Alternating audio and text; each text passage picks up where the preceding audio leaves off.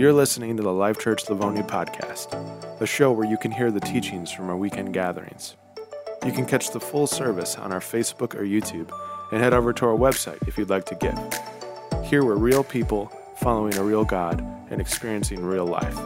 Welcome to Life Church Livonia. Good morning, Life Church. It's my privilege once again to share with you the Word of God this morning from the Sermon on the Mount. The Sermon on the Mount in Matthew 5, 6, and 7 is the most central, quintessential teaching of Jesus. And the first 16 verses in the 5th chapter is the heart of the heart, is the most important things for us to grab hold of. So you've had a great opportunity to reflect on this and hear Alex and others share from the Beatitudes. And I'm going to continue that today with verses 13 through 16, which are still talking about the Beatitudes and are essentially conversation about salt and light. And we'll begin by reading it aloud and looking at it on the screen. Jesus said, "You are the salt of the earth. But if the salt loses its saltiness, how can it be made salty again? It's no longer good for anything except to be thrown out and trampled underfoot. You are the light of the world. A city on a hill cannot be hidden. Neither do people light a lamp and put it under a bowl. Instead, they put it on its stand, and it gives light to everyone in the house. In the same way, let your light shine before others, that they may see your good deeds and glorify your Father who is in heaven." This is the word of the Lord. Thanks be to God. Well, as several of you know, I am a lifetime Detroiter. I was part of what people called the Jesus People movement in the early 70s. And at that time, there was a coffee house in Detroit called Salt and Light Company. I went and heard Nancy Honeytree, who most of you probably have never heard of. She was my first experience of hearing someone on some kind of broader level than local sing out the glory of who Jesus was. And it was memorable. That place is long gone, but it's still salty in my heart and mind. And I can remember words that were sung that night about our Lord Jesus, but I'll save that for a different time.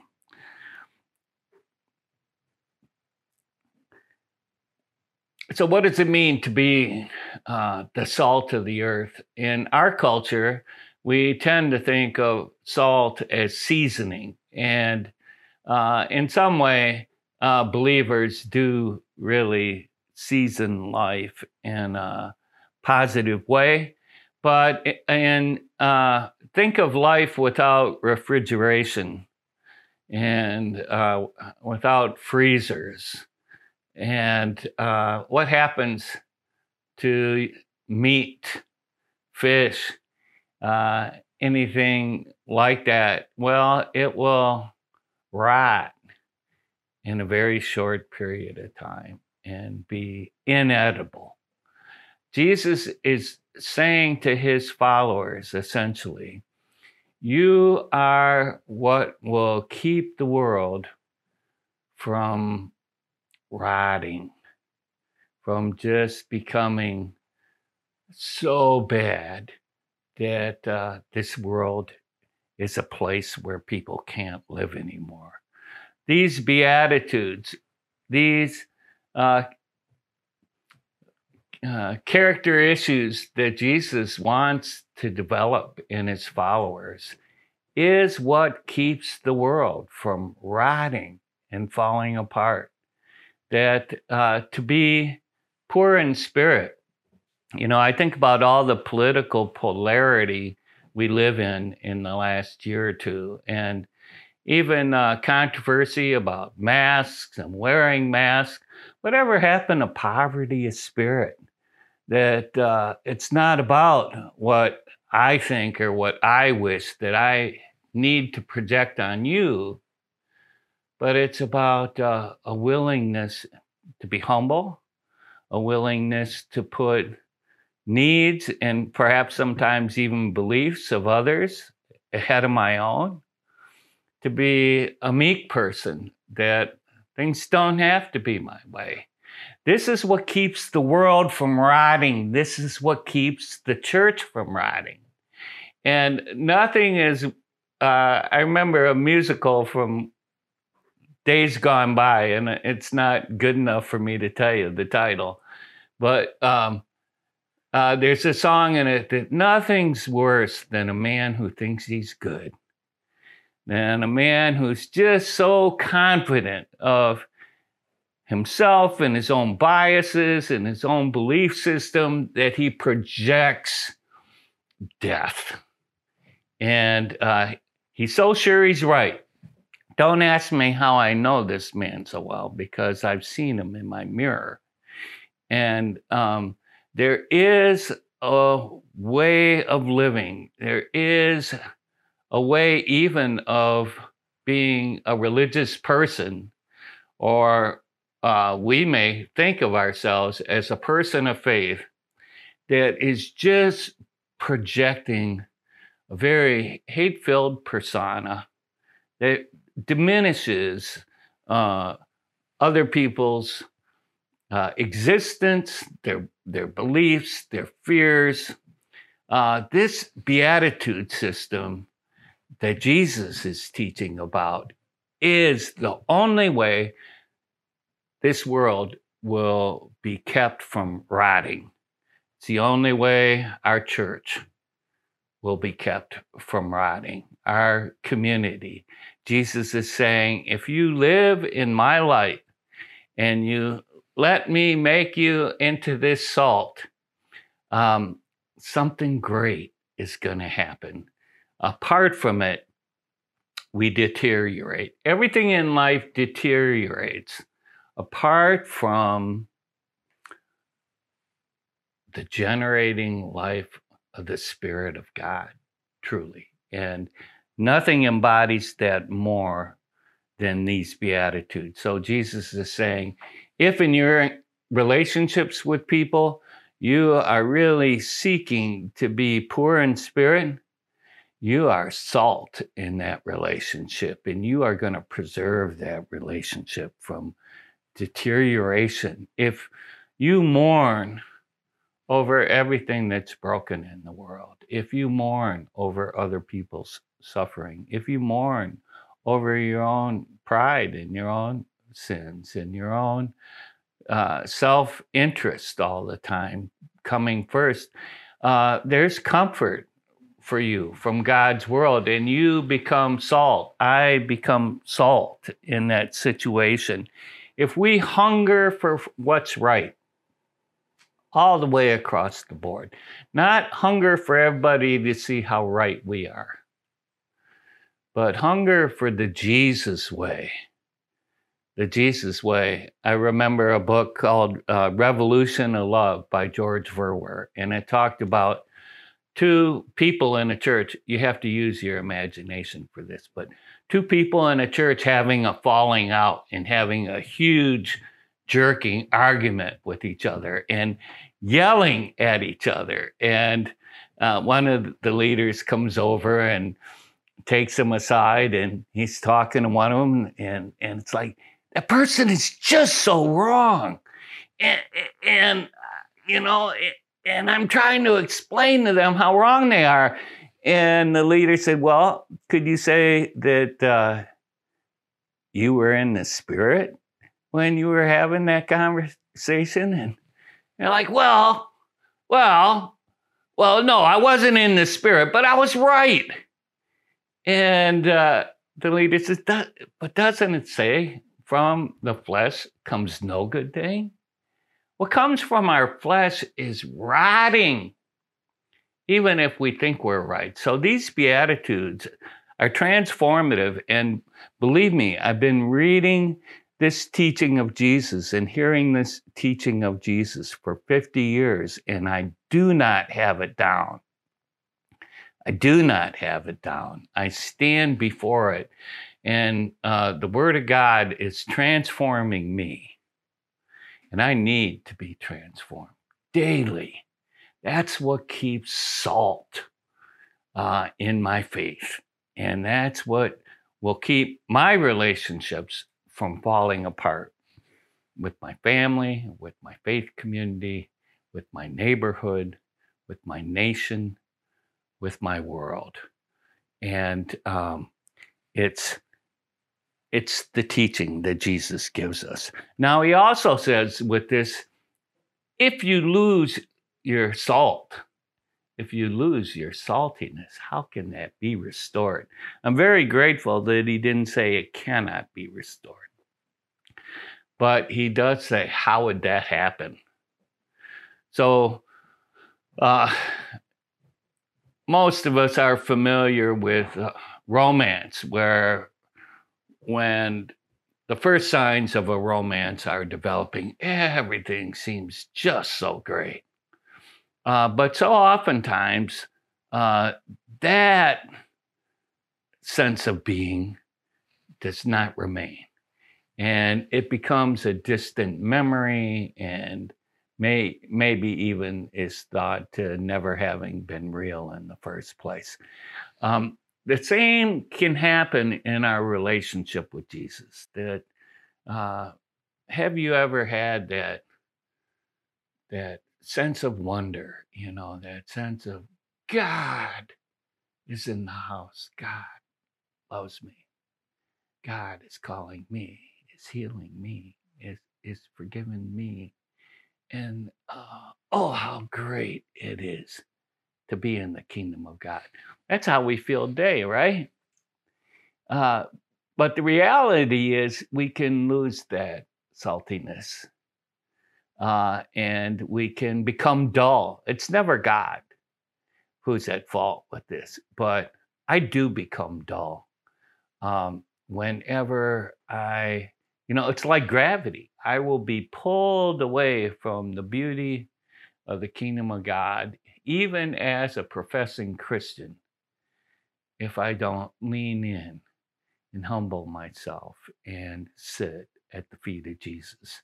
So sometimes when we read a text like this, we might think, well, the bad thing for the salt is when it's thrown on the ground and people trample it. But that's not the bad thing. That salt's already dead. It's already lost its saltiness. When you and I are dead in our relationship with God, and one of the ways we can tell that is we're dead in a lot of our relationships with other people too. And angry. Anger is not a fruit of the Spirit. And James will tell us, especially the anger of a person will never bring about the righteousness of God. And so it's one thing to hunger and thirst for righteousness and for things to be right and to be zealous that way. But anger, especially as a male, I will say it's the most accessible emotion for males. Even driving over here, I probably at least 6 times with fellow drivers, I'm saying, really? Really? Really? You're going to cut me off like that? Really? You're going to ride your bike right in front of me? Really? And like I'm the king and center of the universe. And by the time the ride's over, I'm so emotionally wrung out from letting anger reign instead of the Beatitudes reign. And all of that is a lack of saltiness in my salt. So we need to come to Jesus all the time to retain the saltiness in our life. You are the light of the world. A city set on a hill cannot be hidden. Last week, Evelyn and I were tent camping on Lake Michigan, just off Lake Michigan, around Manistee, and it reminded me what darkness is. It's no joke. How many of you use your flashlight on your phone? You know, in an urban setting, it's almost never really dark. But where there is no light is a scary thing. I mean, even if you just are walking across the road to make a trip somewhere, it's serious business without light. Jesus says that those of us who let these teachings of his shape us will have light to live by and will give light to others. Sometimes we're not aware of the fact that we don't have light because we're around other people who are letting their light shine. So we're not feeling like we're in the dark. But there are certain to come days and times in each of our lives where if we don't have light in and of ourselves, we're going to be in serious trouble. I can remember years ago at Messiah Church, it was winter and there was a lot of snow on the ground. And the state police decided to stop one of our neighbors, actually two of our neighbors, for a traffic violation. And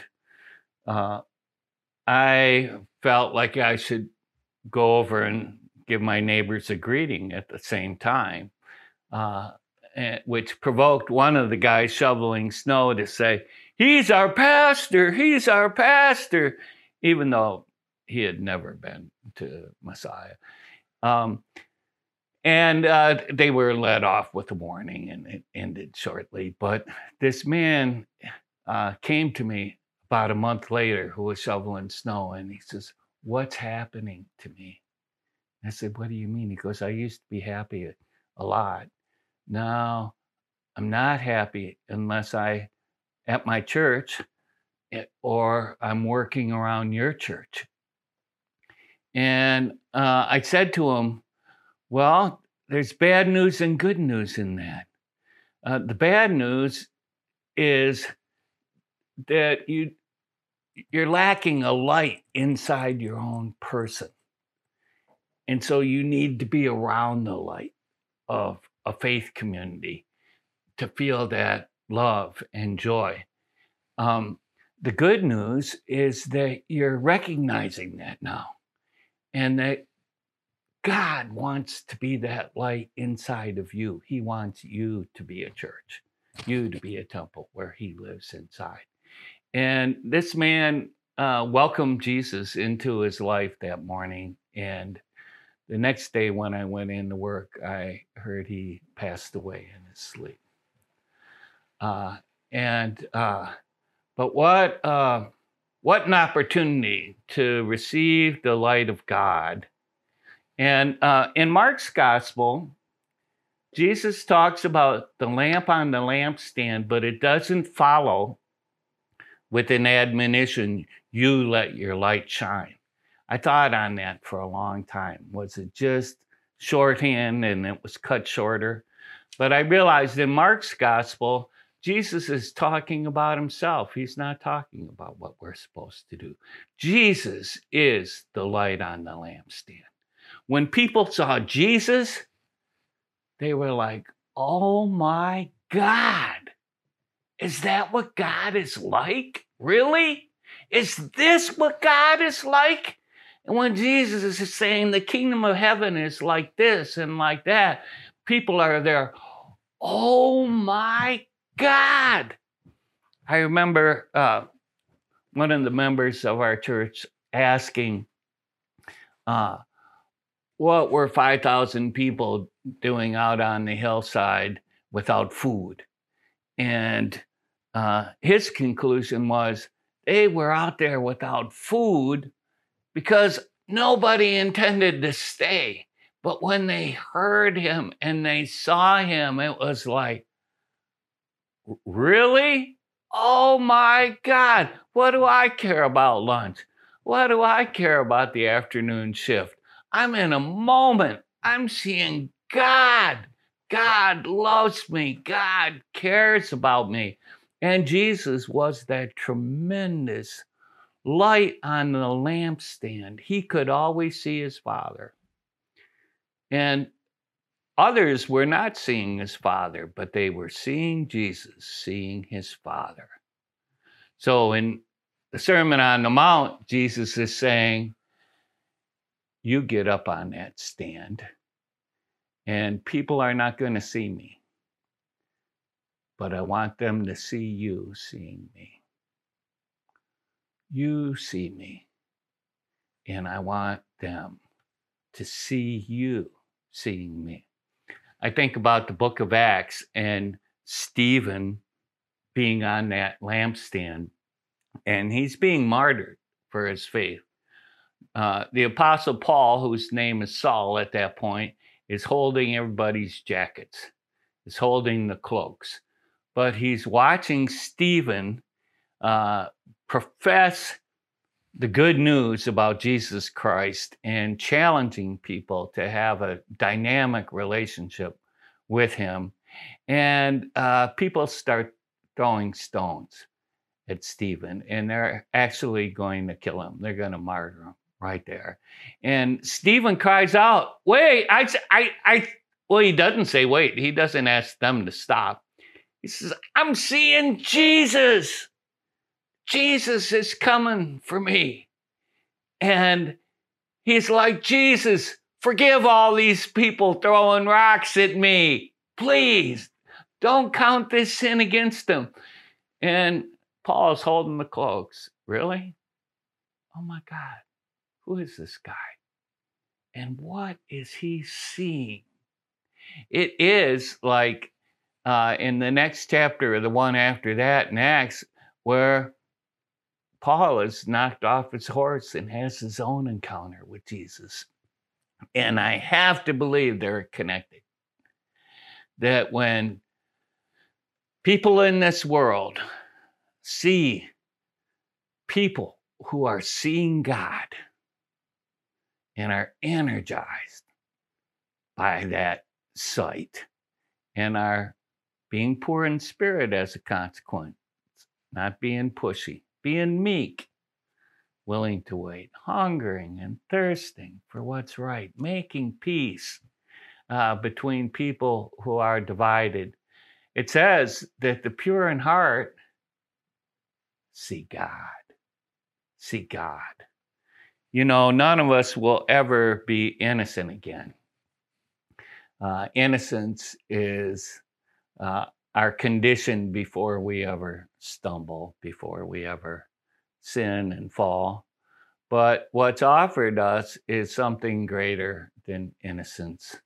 And anybody who is sad about your own lost innocence, I do have good news. In the name of Jesus, we can be pure. And we can receive this as a gift. That was Nancy Honeytree's song at the Salt and Light Company. Clean before my Lord I stand, and in me not one blemish does he see. When I laid all my sin on him, he washed it all away. And this is an invitation to you and me, not just once, daily, perpetually, continually. Let's say Alex and I know you have to use your imagination, but let's say we start an argument and we're both sure we're right, and at some point I realize what's happening, and I recognize that at the very least I bear a degree of the fault. and to just be willing to stop. Say, Lord, would you just cleanse my mind, cleanse my heart? Help me to ask Alex to forgive me. Help me to start over. Great writer George MacDonald tells a story about this brother in Christ who happens to be a dwarf, who has a vision of the kingdom of heaven. And his vision of heaven is like Eastern market. And people are just going around back and forth, getting everything they need. But at some point, he realizes there's no money changing hands. It's just people are getting their carrots here and their eggs there and their stuff over here, and no money is changing hands because it's everybody's pleasure to provide for each other. And at one point, someone says, "Oh, have mercy, I'm having a greedy thought." And all commerce stops and everybody in the market crashes to their knees. Total silence. About 30 seconds later, the person says, "I think I'm okay now." Everybody gets back up and goes back about their kingdom business. This can happen for you and me. We can have the light come back on. That's really what it's like for me. It's the light come back on. And my conscience, every one of us have a conscience.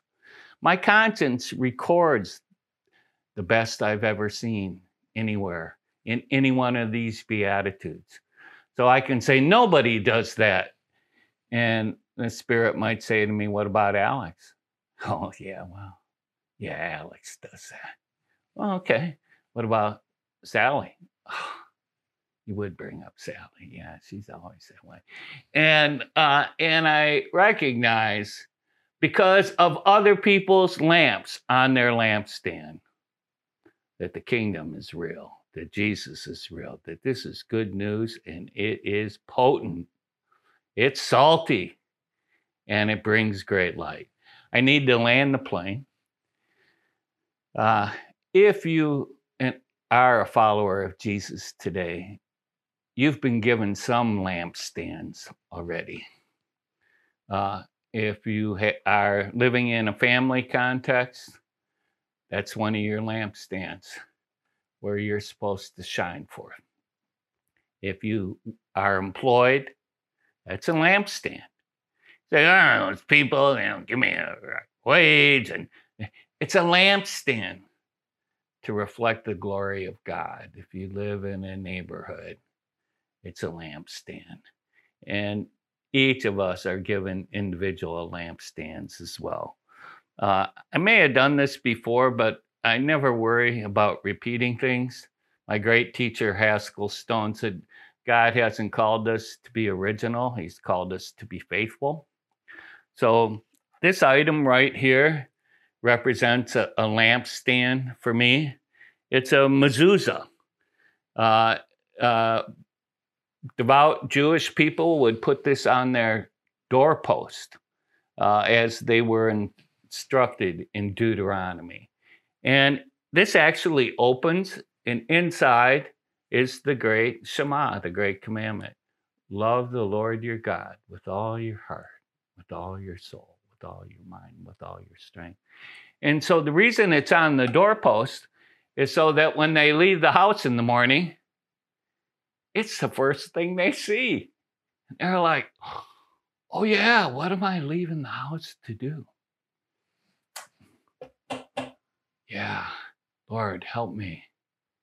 Help me to love you out there, with all my heart, soul, mind, and strength. Help me to love my neighbor as myself."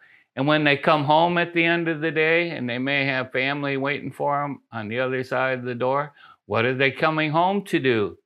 "Oh, my home is oh no, my home isn't my castle. Lord, help me to love you by loving the people you've given me to live with as myself."